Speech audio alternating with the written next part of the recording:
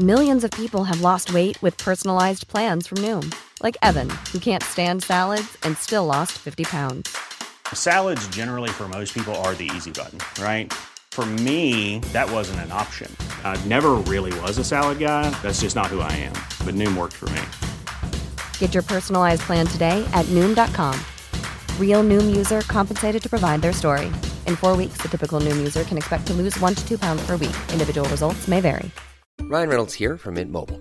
With the price of just about everything going up during inflation, we thought we'd bring our prices down. So to help us, we brought in a reverse auctioneer, which is apparently a thing. Mint Mobile Unlimited Premium Wireless. How to get 30, 30, bit to get 30, bit to get 20, 20, 20, bit to get 20, 20, bit to get 15, 15, 15, 15, just $15 a month? Sold! Give it a try at mintmobile.com/switch. $45 up front for 3 months plus taxes and fees. Promo rate for new customers for limited time. Unlimited more than 40 gigabytes per month. Slows full terms at mintmobile.com. A Living History production. I'm Peter Hart. And I'm Gary Bain. And together we're Pete and Gary's Military History Podcast.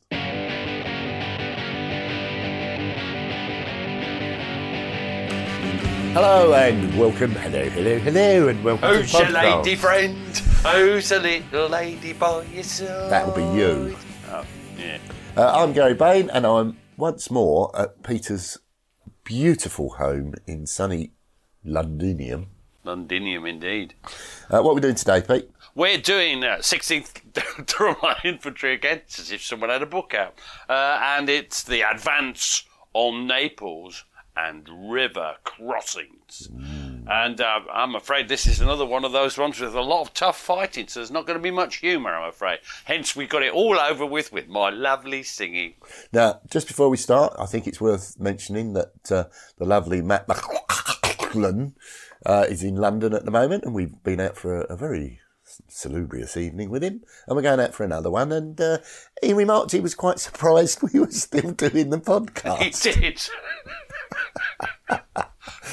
I didn't expect that. Followed by, please stop. It's strange. It's not quite what the reaction we were hoping for. Not from the boss. We were hoping for, lads, you've been doing all this for nothing, but I finally decided to remunerate you in the manner to which you might be expecting to be remunerated. And he did. He gave us a 20% increase on zero. Anyway, as I said, we've got serious stuff. So where are we? Well, Gary, well, you've heard the expression, see Naples and die, haven't you? Yeah, it's quite a worrying slogan, really. It is if you're going to Naples, yeah. But why is Naples important? Come on. Well, the capture of the major port... That's Naples. ...loomed large in the minds of the Allied commanders. For logistical reasons, the capture of such a major port was essential. Absolutely essential. And on 23rd of September, the 46th Division was ordered, which is what the 139 Brigade, which is what the 16th DLI are in, was ordered to clear away through the passes north of Salerno, where in our last episode, we discussed the landing there, and that would allow the 7th Armoured Division to break through the hills and onto the Naples plain. Wow. And that was 23rd September what year? 1943. I do apologise, Gary. I presumed all our listeners were so up to the mark. Now, after some really tough fighting, by the night of 25th September, the 46th Division had managed to overcome the German defences on the other side of the Vietri Defile. Now, this is one thing I would point out. People say, well, there's no point buying book. Aye, no point how much? No point buying book, because it's all in Pete and Gary's lovely podcast. Well, that's a whole chapter, that bit. But we can't do it all, can we, Gary? No. Now, the divisional commander... Who's that? He seemed very pleased, and that was Major General John Hawksworth, who was clearly at the headquarters of the 46th Division. And he said this: "Not only have we opened the door, we've torn it off its bloody hinges." Now do it as Michael Caine. Not only have we opened the door, but we've torn it off its bloody hinges. That's a very good Michael Caine accent. He's only meant to blow the bloody doors off. It does sound a bit like that, doesn't it? It does. So the tanks and lorried infantry, the 7th Armoured Division, they break through onto the Naples plain on the 28th of September. What happens to the 16th DLI then? Well, they get a... Oh, God, it's the emotion. It's finished? Can I carry on? Yes, sorry. Excellent. They then have a period in a rest camp out of the line where one Ronald Elliot noticed an amusing phenomenon. And this is Private Ronald Elliot of D Company. Well, I love this quote. I've always loved latrines quotes. Ronald said this. You are drawn to latrines. I am frequently.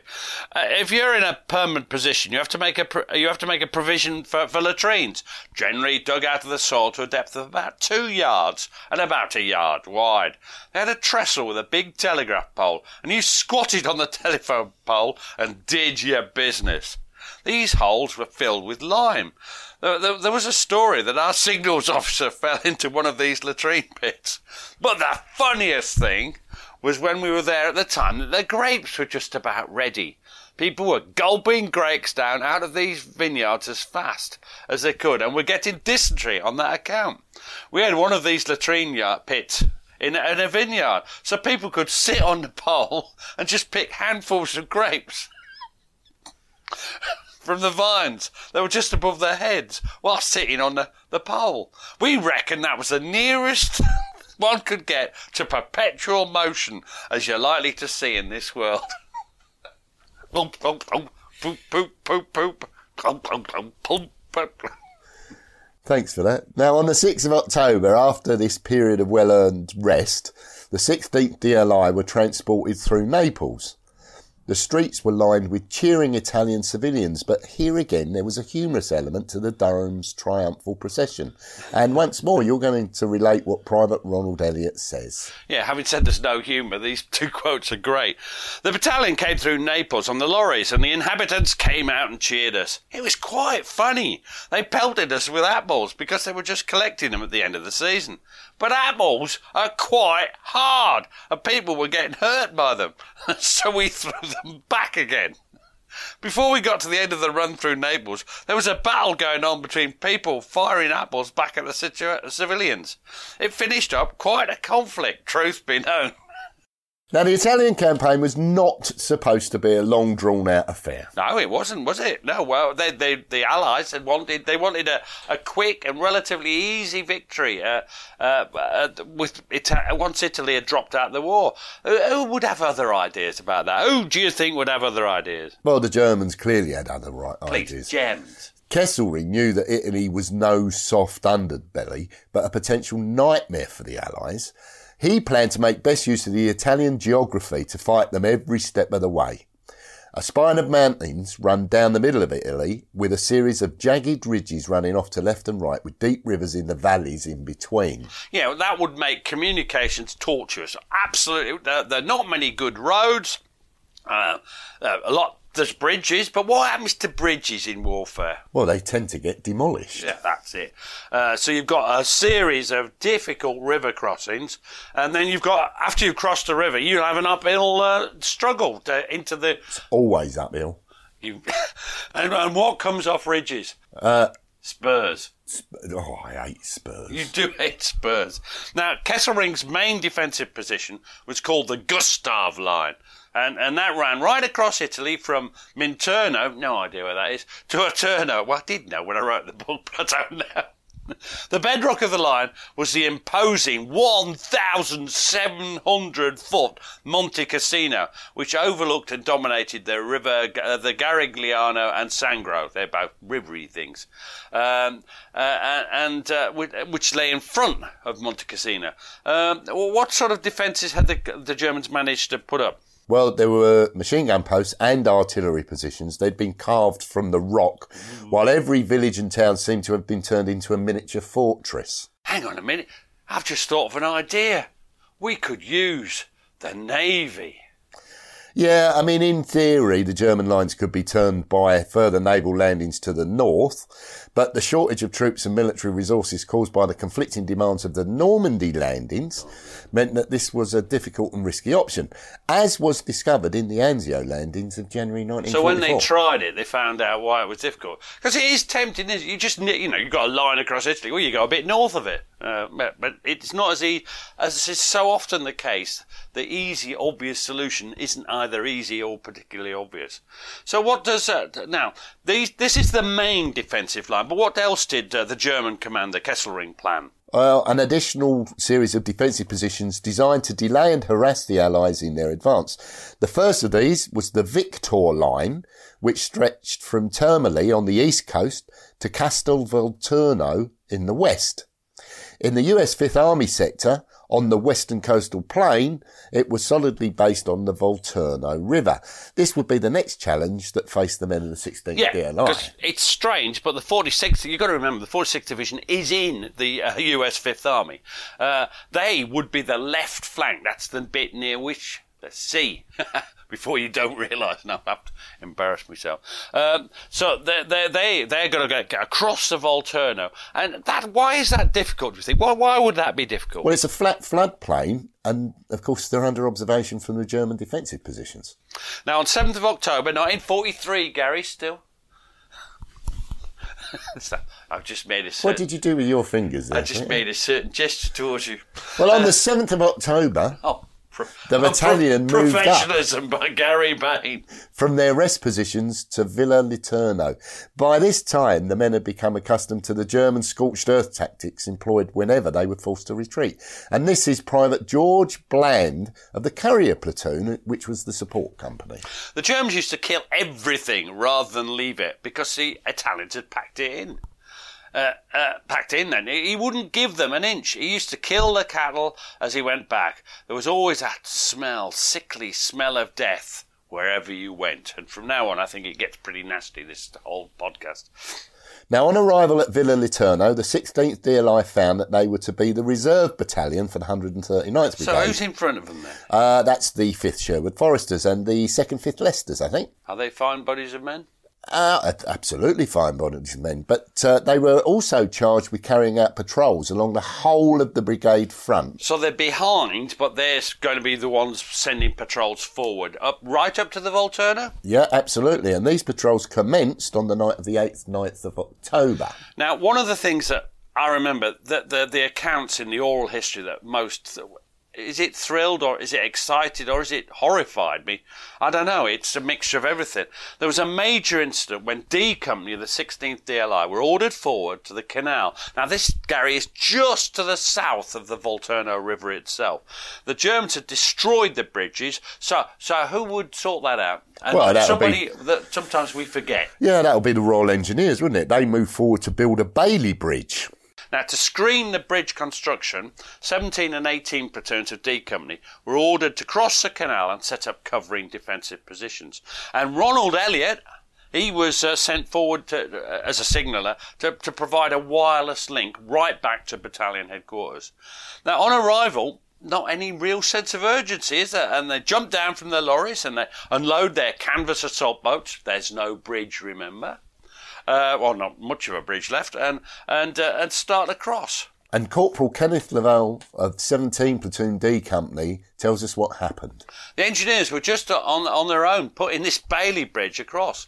We went across in our canvas and wood assault boats. They took about 6 men. They had wooden bottom, canvas sides with a wooden frame at the top. I can sort of picture that. You sort of lifted them up, pushed 2 or 3 struts in position to keep them rigid, got in and paddled across the canal, which was about 10 foot deep. My platoon came across and our platoon sergeant, Ray Sykes, said, "As soon as you get over there, get into those trenches and take up fire positions." Now, the crossing was not that easy, as few of the men had any familiarity with rowing. Well, it's often the case, isn't it? And Private Ronald Elliott goes on to say this. The boats were light, but they were somewhat difficult to manoeuvre. I don't know that anybody was particularly adept at using them. We got into the boats, and after the usual problems about going round in circles, which one tended to do, we were going up towards the southern bank. We all got across, and they fanned out ahead of us with the platoons. We were in the company headquarters, which was close to the canal bank. We'd taken off the set, that's the wireless set, and put it down, and were establishing communications with the base and taking our kit off. Now, the two platoons began to set up firing positions across the road, stretching forward towards the Volturno. From the canal to the Volturno, right. All was still quiet, but there were a few disquieting signs that the Germans might be close by. And this is Private Robert Ellison of 18 Platoon D Company. In the distance, I observed a couple of Jerrys running across the road carrying a machine gun. I passed word back to the corporal, and he just ignored it. He didn't want to know. We didn't know what we were talking about. We were blind. There's no Jerrys there. Whether they'd had false information previously, I don't know. I said, there is. He wouldn't have it. He was back nearer the canal. It was his fault. I wish we'd taken it upon ourselves to fire our Bren gun along the road, and we might have saved the day. But we were so disciplined we daren't. At least we would have got the first shots in. Well, for whatever reason, and do you know what? We don't know. And he didn't know either, so there you go. The warnings are unheeded, and what happens is it's a German fighting patrol, not a reconnaissance patrol. This is a fighting patrol. And they launch a really terrible surprise attack. And they sprang it on the D Company before the men had any chance to dig proper slit trenches. So the men would be in the open, wouldn't they? They would. And this is once more Corporal Kenneth Lovell of 17 Platoon. He keeps changing how he pronounces his name, I've noticed. Lovell. Lovell. It is Corporal Kenneth Lovell. All hell broke loose. Machine guns opened at us from every bloody quarter, from behind us, from our sides, from the front. The Germans had set up a beautiful ambush. Martin's platoon, 18 Platoon, got cut up and he was badly wounded. That's when he started screaming his head off like a bloody baby. We'd taken up fire positions. We opened up. We could see flashes. Brothel Baby, that's an unfortunate nickname, he was my Bren gunner. He was next to me and he got a bullet through the wrist. After a while he said to me, "Here, Corporal, give us a drink, will you?" I felt for my water bottle and found I'd had a burst of machine gun bullets go through it. I cut my right hand quite badly as I felt for it where the metal had been ripped to pieces. The Germans were just a few yards away. The buggers! We opened up and it was very, very dicey. Now, they were in extremely vulnerable positions as the Germans held all the advantages, and this is Private Robert Ellison of 18th Platoon. The Jerrys set up the machine gun and started firing down the road at us, didn't they? There was quite a lot of Germans came down. We had to scarper back to the canal. Running back, they were lobbing these little stun grenades, and I got quite a few shrapnel wounds on my wrist and arm. You didn't know it had happened, just a flash at the side of you. But the other lads were getting bullets in them, but fortunately I didn't. We lost quite a lot of blokes there. It was completely flat, the whole area, like a playing field. The thing was to get back to the canal and take up a position on the canal. There wasn't enough cover just behind the embankment. The water was pretty high up, so we were stood in the canal up to our chest in water. Jerry came down and he was firing on them in the canal as they were trying to get over. Captain Whitehead, our second in command, was killed there. He was trying to rescue blokes in the canal. They found his body down near the sea. It floated down the canal. Corporal Lewingdon and Sergeant Sykes were at the parapet of the bridge, lobbing grenades back onto the top. They killed quite a lot of Germans and saved the day. As things quietened down, we got out of the canal, onto the bank. Sergeant Farrell had been mortally wounded. I was told that he had about 22 bullets in him. Blimey. Now, not all, but some of the men panicked. I don't, Some of them kept hold of their self-possession. They knew that to cover the retreat of their men. But they also got to protect somebody else. Who's really important? Well, that's the bridging party. Now, after all, that was why they were there. That's the whole point of it, yeah. Ray Sykes and John Lewingdon were at the fore in trying to get close to the German positions to exact some revenge. And you're going to say what Corporal John Lewingdon, 18th Platoon, says.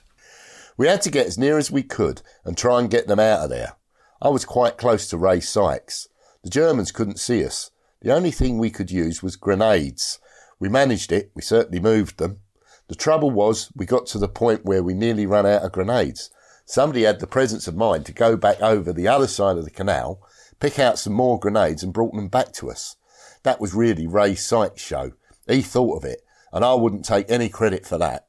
I just backed him up, that's all. Ray was decorated for that, and rightly so. Yeah, so they're using the old bridge workings, whatever he called it, to hide behind, aren't they? That's all they could do. Now, meanwhile, there's no doubt that Ronald Elliot was one of those panicking. Few would have the heart to blame him. They were genuinely terrifying circumstances. Yeah, I'm absolutely with him on this. There was a rush back to the river. I got into the river. It's a canal, but you understand that. I got into the river, or was pushed into the river. Some people got into a boat. I found myself in the canal, and not being a good swimmer, was in some danger of drowning. I got hold of the boat, which was floundering around, and someone either deliberately or unconsciously waved a paddle around and knocked my glasses off. Whether he was trying to knock me off the boat, I don't know, but I had no intention of being knocked off the boat. I hung on grimly. Meanwhile, pandemonium was still going on the far bank. Some of the platoon were fighting back, and it wasn't a total retreat, but some small number had retreated, including me. Eventually we got to the other side of the canal. I was soaking wet without my glasses. I didn't know where to go. Didn't know where the Germans were or anything. There was I, a pretty sorry sight, wandering around on the riverbank with the mosquitoes around, not able to see very far without my glasses, waving my Beretta, that's a small pistol, in the air, prepared to defend myself, although quite how and in what way wasn't very clear. And that's a great everyman quote. That's, we all would like to think when we're young that we'd be heroes, but that's the reality for a lot of people in the shock and awe of war, isn't it? Yeah, and I can understand what he's saying about his glasses. I've always worn glasses, so when I was in the army, if I broke my glasses, I was useless. Well, I weren't that good with them. I was just going to say, can we have a little comparison between Gary with glasses and Gary without glasses? Now, the whole skirmish only took about 10 minutes, after which the German patrol melted away. In the aftermath, Ray Sykes was awarded the military medal and John Lewindon was promoted to sergeant for his exemplary conduct. In all, some 40 casualties had been suffered. Which is quite a lot out of a company. Meanwhile, this is not the we mentioned the series of DLI patrols. There's lots of excitement there as well. What are they doing? What are the patrols doing? And why are they doing it, Gary? Why? Well, they check and recheck the grounds to make the Volturno crossing. And they managed to identify the shallowest section where a crossing on foot was just about possible without the Germans noticing what was going on, because that's a quite important part of that. Well, give me a picture. I'm having trouble, picturing the Volturno just alone. It's a fearsome obstacle. Swollen by autumn rains, it was fast flowing, around 4'6" deep, and some 300 foot across. That's big. Is that about 100 yards? Possibly, yes. I only deal in metres. I'm younger than you. All right, 100 metres? Yes. Now, Clark, that's the commander Mark Clark, planned for the 6th US Corps to attack on a 2-division front, pushing for the high ground across the river. Now, meanwhile, the British 10th Corps would cross the lower Volturno with 56th Division attacking at Capua, 7th Armoured Division at Grazianes, and the 46th Division between Cancello and Castel Volturno. Now, the 139 Brigade have a conference on the 11th of October, and Colonel, I promoted him a bit there, Colonel Johnny Preston briefed his company commanders, and he warned them to be ready to move forward from the debussing point at 1700 on the night of 12th, 13th October. Well, A and C companies, they would wade across the Volturno at the shallowest point and establish a firm base. They would be followed by the battalion headquarters, then B&D companies, which were charged with pushing on to cut the main coast road. The men were dressed in battle dress, as the weather was too cold for khaki drill. Bill Ver remembered how they were loaded down. always a worry in a river crossing. Yeah, let's use his Sunday name, Corporal William Ver, 12 Platoon B Company. Field service fighting order, your pouches for ammunition, your weapon, your small pack with all your gear in it, your shaving kit, your towel, soap, mess tins and your emergency rations. Your entrenching tool, water bottle, bayonet. Your heaviest thing was your ammunition. I had 10 magazines of Tommy gun ammunition. They were fairly heavy. The lads also had Bren gun magazine. It all adds to your weight. They had the rifle, somebody had the Bren gun, or the Piat. So, when people go on about, wow, that's too heavy, what would you leave behind, Gary? Well, exactly. What are you going to Your leave weapon, behind? your entrenching tool, your ammunition. Your the ammunition's the heaviest thing in his kit. He says that. Yeah. Going to leave that behind then? Going to leave the water ration, emergency rations. The real you have it. I mean, I suppose the small pack, but your soap. Yeah. Now they reached the river safely. A company is right in front, commanded by Major John Morant, who we haven't mentioned before, and they had this grim. Can you imagine it lying in front of them, Gary? So swirling cold water, nearly 5 foot deep, 100 metres across. And right at the forefront, who was there? Who was this giant of a man leading the way? Can you remember how tall he was? Well, this is Second Lieutenant Russell Collins of A Company, and I believe he was 5'1". Yeah, something like that. He might have been 5. He's early 5 foot. And he says this. Then, with my platoon leading, we had to make the first crossing. We hoisted our packs up as high as we could on our shoulders, put our rifles in our outstretched arms above our heads, and the first few of us waded into the river. Ray Mitchell must have established the depth of it, but it was certainly up to my armpits, if not my shoulders, being a rather shorter chap. We had to take a rope across and secure the rope at the far end. Then the boats were brought up. People following on behind came in the boats. The whole company got across. While we were crossing, the Germans weren't aware of our presence. At least there were no signs that they were aware. Yeah, now, when you get to the other side, there's one thing people often forget about that. When you get to the other side of a river, what problem can lie in front of you? Well, they've got to struggle up the steep bank, and bear in mind they're wet. It's not always easy, and carrying all that stuff. So they're slipping and sliding, but at least there wasn't the dreaded rattle of machine gun bursts that could have swept them away in moments. And Collins and his men then moved forward, and this is, once more, Second Lieutenant Russell Collins of A Company. We found out, to some extent, controlled by word of mouth, and our first objective was a high dike, 200 to 400 yards to the north of the river. It seemed like a mile because when we were about halfway across, somebody behind us fell into the river and cried out. That alerted the Germans. Suddenly, we found all along the dike were machine gun posts. We came under machine gun. I'm getting emotional. We came under machine gun fire as we were crossing the flat ground. One of my young soldiers, Anderson, was badly hit. He felt he was dying, mortally wounded. I was kneeling beside him, and he was giving me a message to give to his girlfriend. We were still trying to get on, just making our way forward. We managed to get under the lee of the dike. Sergeant Major Wilson was as cool as a cucumber. Whenever he got an order, he always said, "Very good, sir."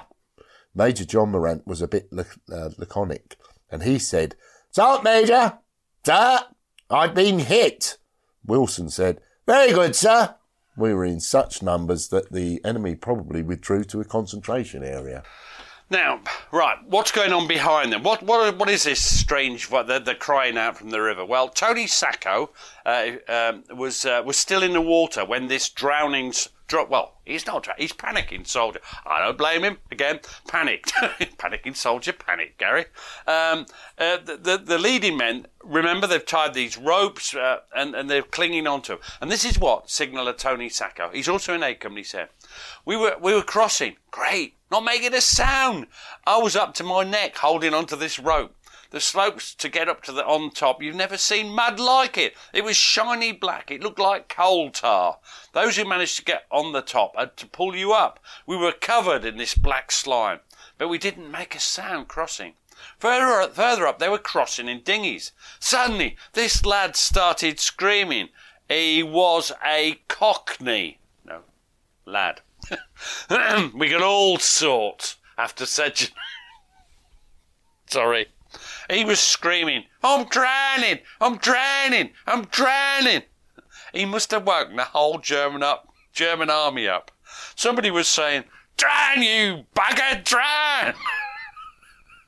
I love the prejudice against Cockneys, which just slightly emerges there. Would you not have said? Now, everybody heard the shouts, but it's nice to record that the man who lost his nerve would survive his terrifying experience. He would also overcome the initial scorn of his comrades, because these men knew what it was to be afraid. And at that point, we'll just take a short break.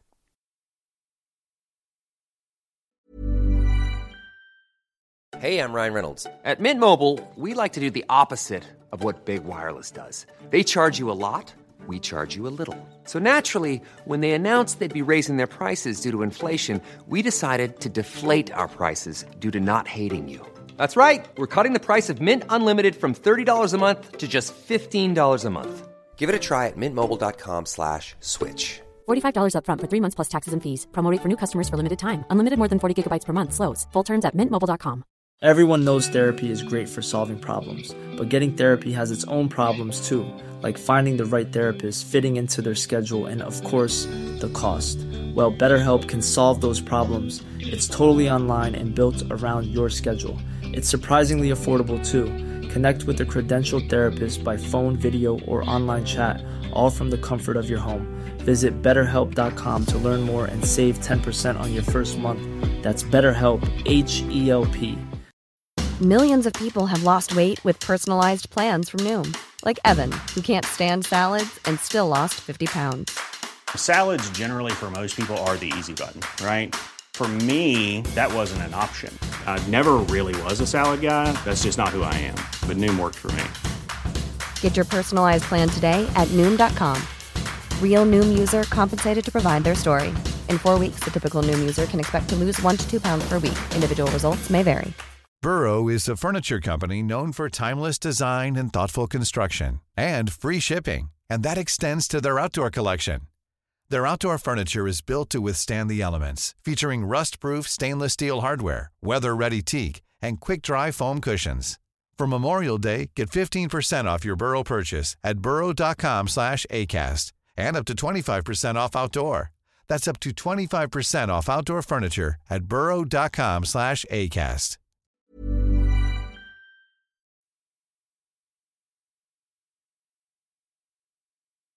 Now, one of the people crossing that river that night was Corporal Edward Gray of 21 Platoon D Company. Yeah, and this is a continuation of that story. And I like this because, well, it shows that there is some understanding, just as you said before the break.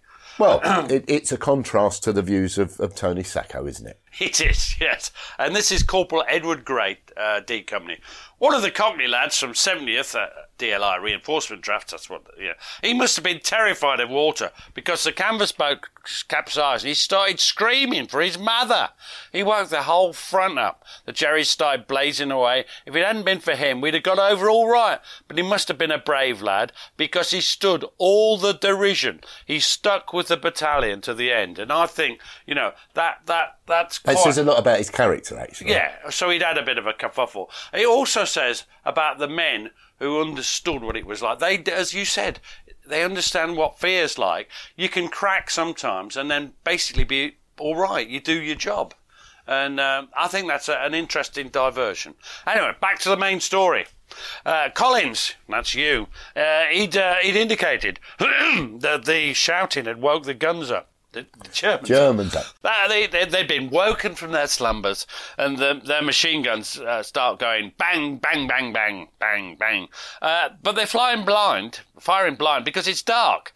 What else opens up? The Nebelwerfers, they also open up, but they're firing on prearranged targets. Aha! But they get it wrong, don't they? Because that's not where the Durhams are. No. Now, behind the leading companies, as we mentioned before, comes B and D companies, who once across, they pushed out to the flanks of the bridgehead. Would that be left and right flanks? That would be established by the two assault companies. By this time, the Germans were beginning to realise exactly what was happening, and the accuracy of the fire was ramped up. I expect it's getting lighter. And this is Corporal Tom Turnbull of B Company. We were getting hit right, left and centre with machine guns. Jerry was firing on fixed lines, sweeping this field. We were crawling in this open field. The lad next to me was behind a bren, and he inched his way up to stretch his back, with lying down all the time. So he's saying his back's hurting because he's been laying there. As he stretched up, a burst of tracer hit him. It seemed as if it was going in and dropping out at his back, the tracer. I'll never forget it. He went down. They started shouting for stretcher bearers, and when they crawled towards us, I said, "It's no use, he's dead." I heard him die, the rattle. A lad called Private Tuck. The lads on the other flank, one of our sections, put the machine gun out of action with grenades, while our section gave them covering fire when they went in. We went over these fields, and we came to a dried-up canal. We always seemed to be bloody unlucky, our section of our platoon. We got sent on another patrol to find a road across the canal. Another patrol had been across and come back and said that there was nothing along there. So they sent us. We just got about 200 or 300 yards, and a Jerry came over the bankside. He says, "Achtung!" He practically said, "Share that amongst you." We watched the grenades come over our heads, and it hit 3 of the last lads in the patrol. One was wounded about the face, and one of the corporals lost his heel, and the other lad, it was his 19th birthday the day before, and it had shattered his arm. We got them, and naturally we had to get back. We fixed them up, and then we dug in till first light. Now, Ken Lovell, stop it! he finds himself, he's dug in on the reverse slope of a dike bank, and he was under harassing fire from an unknown number of German snipers. One thing I want to explain is, sometimes people say, why don't you have a map showing exactly where that dike bank is? And the answer to that is Lovell didn't know either. Do you see what I mean? There's this one problem with oral history. You can't always put it on a nice, neat map. Anyway, he's being harassing fire. German snipers, he didn't know how many, and next to him, close by, was his mate, and his mate was Lance Corporal Bill Crummack, who came from Leeds. And this is what Lovell says. "We came under a lot of sniper fire. We lost a few men killed and wounded. It was very difficult to say the number of snipers, because it could have been 1 or 2 moving about. However many were sniping, they were good at their job. We never had a pinpoint which we could saturate with fire. One poor fellow, he went to answer the call of nature, had dropped his trousers, more or less finished his business, and he got a bullet right through both cheeks of his arse, and he fell back in his own mess. It was evidently a most painful wound as well." You shouldn't smile, sorry. Ray Sykes, a platoon sergeant, he's a bit of a hero, doesn't he? It's the second time he's coming out, had put 2 chaps in a slit trench on the forward slope of the bank. It must have been a very lonely position up there. My great pal, Bill Grummack, in whose section they were, went up to see they were all right. He went up over the top of the bank, about 4 or 5 feet wide, crawled down to them. Yes, they were all right. Instead of sliding down, he stood on top of the bank. The next thing I heard was a single shot. Bill came down, clutching at his equipment. He'd obviously been hit. He virtually fell into my arms, trying to undo his belt to take his equipment off. All he had time to say was, "Mother, Mother," and he was dead. Bill was the chap who taught me never to stand on the skyline. I thought it was a shocking trick of fate that this had happened. And this is the thing. People teach you, but they make the one mistake themselves. And that's it. I found that very sad. I remember being quite affected by that story. By about 0400, the 16th DLI had gained some of their objectives, but they were still being severely harassed by German machine guns located on their right flank. Right flank. Now, Colonel Preston, he's got his headquarters in some nice pink farm buildings. I like the fact that we know they're pink. And he ordered Russell Collins to lead a fighting patrol to pinpoint and take out these German machine gun strong points. This is what... Well, we've heard from Russell Collins many times before, but this is the beginning where he establishes his reputation. This is a great story, and you're going to tell us as Second Lieutenant Russell Collins. There was a pocket of enemies some few hundred yards to the east who were holding up progress. I was to go and try and sort it out. I got up onto a high vantage point where I saw John Smith, who was the mortar officer. I quickly conferred with him, told him that I was going to have to attack, and I really didn't know what to expect. This tall dike, 20 or 30 feet high, had ditches on either side. I quickly made a little plan that I would take a number of men, perhaps half my platoon, and go along the dry channel beside the dike, which afforded cover from view. I said, right, I'm going to move along the dike. You put down 6 rounds rapid, just 6, no more, no less, and then we'll go in. I hadn't pinpointed the machine guns, but the mortar officer had seen them. I mean it was by guess and by the grace of God, really. I just said, right, fix bayonets. Everybody lined up behind me, and I set off. Now, this is more than dangerous. He's not really certain of the position. He's advancing across. He's not properly covered. If the Germans... well, what could have gone wrong? Just about everything could have gone wrong. Anyway, undaunted, Russell Collins leads his patrol forward, and this is what he says. Down came these 6 bombs. 1, 2, 3, 4, 5, 6. And then we were up and run full tilt. About 100 yards on, there was a junction in the gullies, one going off at right angles in a northerly direction. Just as I arrived at that point, I saw the last German's backside disappearing into the bunker. They'd got bunkers dug into the walls at the end of the dike. I'd got them absolutely like rats in a trap. They hadn't even time to turn round and look out of their foxholes. I was right up upon them and in total command of where they were. I just called on them to come out, and of course they had no choice, because I was standing there with my weapon in the entrance. I winkled them out one at a time. They came trooping out, officers, NCOs. It turned out to be the company headquarters. I quickly gave orders for these chaps to be disarmed, and we just shunted them out one by one with their hands above their heads. Now, this is a fantastic success, Gary.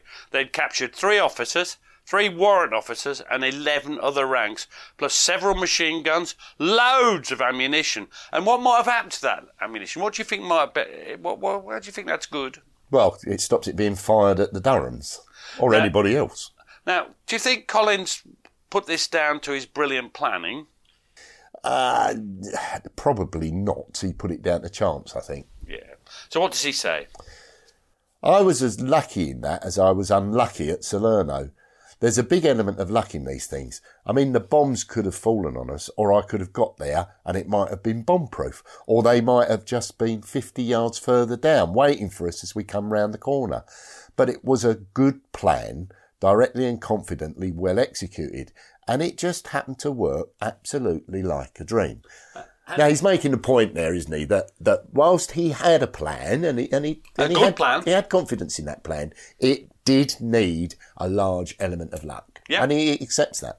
Now, this success, and it was a success, he was given the nickname of Winkler. So in the battalion, he was known as Winkler Collins, because he winkled them out of strong points. And he would do it time and time again. And through the rest of this podcast series and through my book, Volkslogger, we follow the adventures of Winkler Collins and also look at how he matures and eventually becomes almost nervous, despite being obviously a complete hero. Now, how so that we know what a platoon, we know what the battalion's doing. What's happening in the bigger thing, the scene? Because really, the Durhams are just one small part of the picture, aren't they? Well, overall, 10th Corps had mixed success in the Volturno crossings, but the success of the American attacks further east, that meant that the Germans had little option but to fall back. Now, the Durhams spent some time just holding the line they'd taken, patrolling ahead to the flanks, and when the rest of 46th Division come across the Volturno, the battalion gets sent back for a nice resties at a place called Casaluta. So is that it? Is that the last river before they get to Monte Cassino? Well, we know it isn't. What's next? Well, the next river that barred the way to Rome was the Tiano River, a tributary of the Volturno. On the 25th of October, the 16th DLI Line moved forward to take up positions around Franolis, about 10 miles to the northwest of Capua. I've heard that before. That was where the Americans came across, wasn't it? Yeah, they stormed across the Volturno there. Now, this time, there was far less chance to thoroughly patrol the approaches to the riverbanks. Now, at dusk on 29th of October 1943...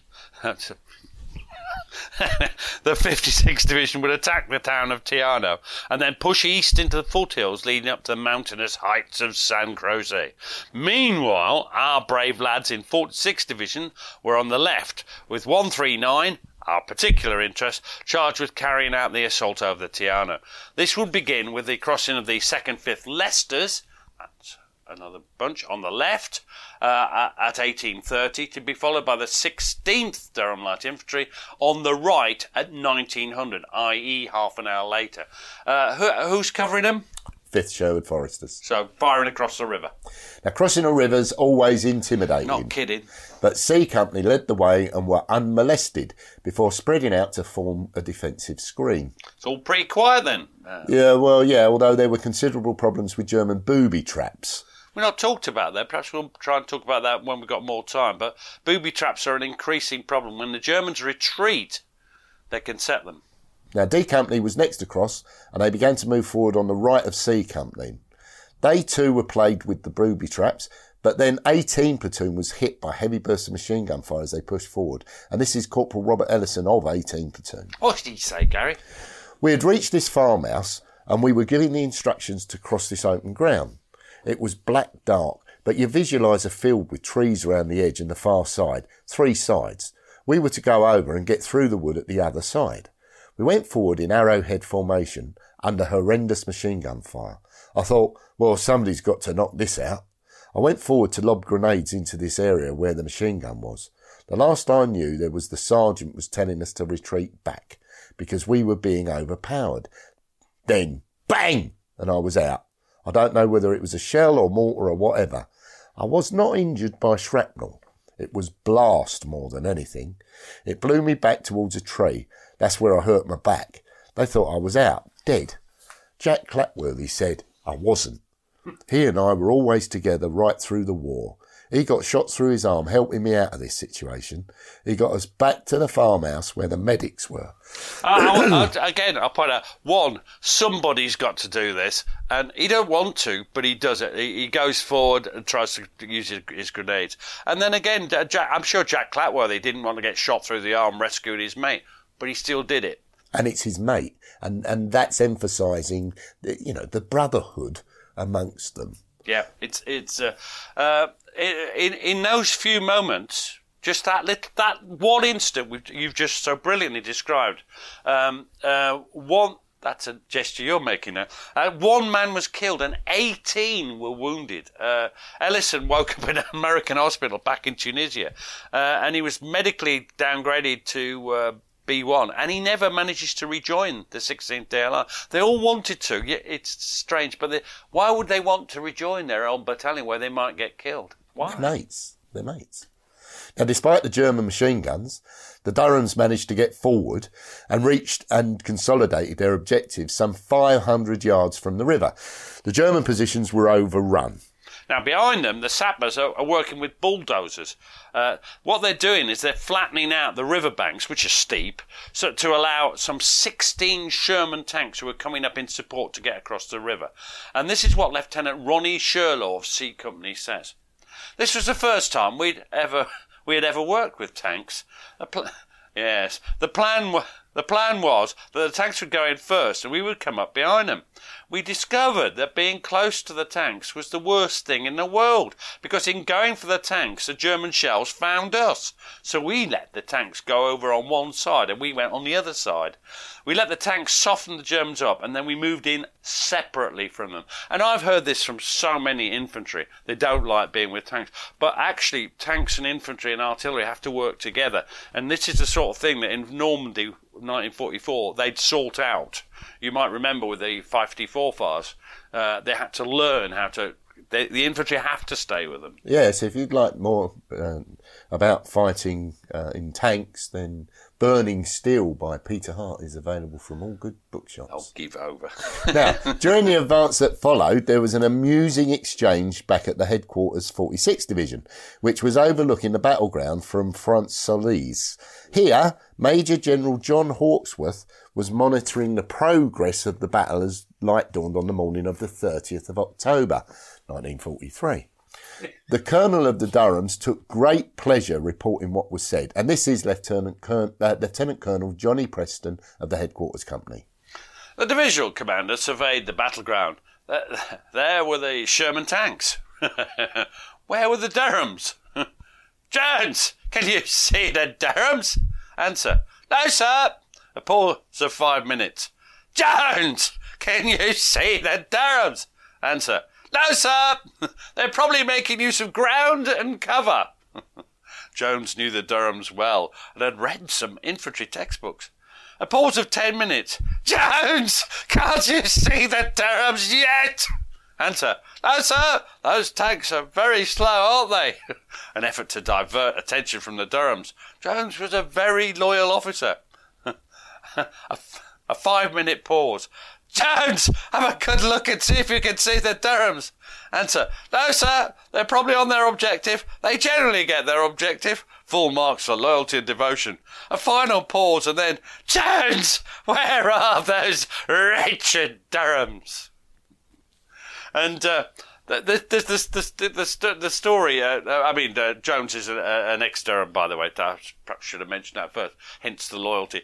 But I love that story, and there's a follow-up, because it's not until March 1945, so sort of a year and a half later, that Johnny Preston has the nerve to tell the somewhat irascible Hawksworth that the battalion had taken great pride in being the wretched Durhams. And can you imagine what a great nickname that is?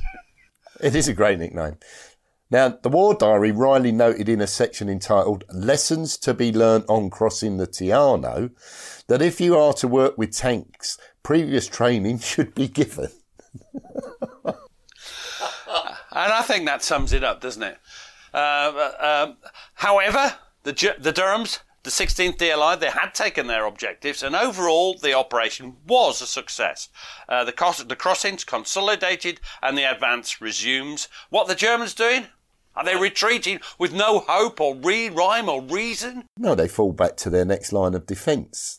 Now, on 2nd of November, the forward elements of the 46th Division and the 7th Armoured Division reached the coastal plain, where what would be on that?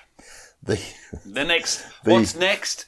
The flooded Garigliano River, for that. Sorry, pretty good effort there, Gary. Was a formidable obstacle, dominated as it was inland by the inhospitable mass of the Monte Camino range. Yeah, that's in front of Monte Cassino. And we don't, this podcast series doesn't touch Monte Cassino. Monte Camino becomes the focus for the 16th DLI. Now, once again, there's trouble in store for the men of the 16th DLI. Boy, is there trouble on Monte Camino. It's a phenomenal story. I urge you to tune in and listen.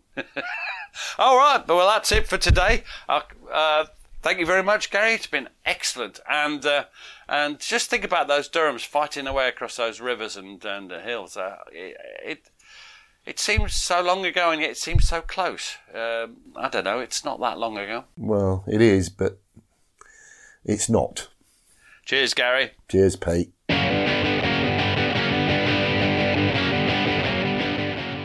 Thanks for listening to the show. Blah, blah, blah. If you'd like to support us, blah, you can now buy us a coffee. Blah, Visit www.buymeacoffee.com/PGMH. Or visit www.blah. And we'd be jolly grateful. Cheers. Even when we're on a budget, we still deserve nice things. Quince is a place to scoop up stunning high-end goods for 50 to 80% less than similar brands. They have buttery soft cashmere sweaters starting at $50, luxurious Italian leather bags, and so much more. Plus, Quince only works with factories that use safe, ethical, and responsible manufacturing. Get the high-end goods you'll love without the high price tag with Quince. Go to quince.com/style for free shipping and 365-day returns. Thanks for listening. Follow us on Twitter and Facebook to learn more about each episode. And if you'd like to support the podcast, you have a couple of options. You can buy us a coffee at buymeacoffee.com/PGMH, or consider subscribing to the podcast for only £2 per month and get ad-free listening and bonus content. You can find links for both on our Facebook and Twitter accounts. Sounds great, doesn't it?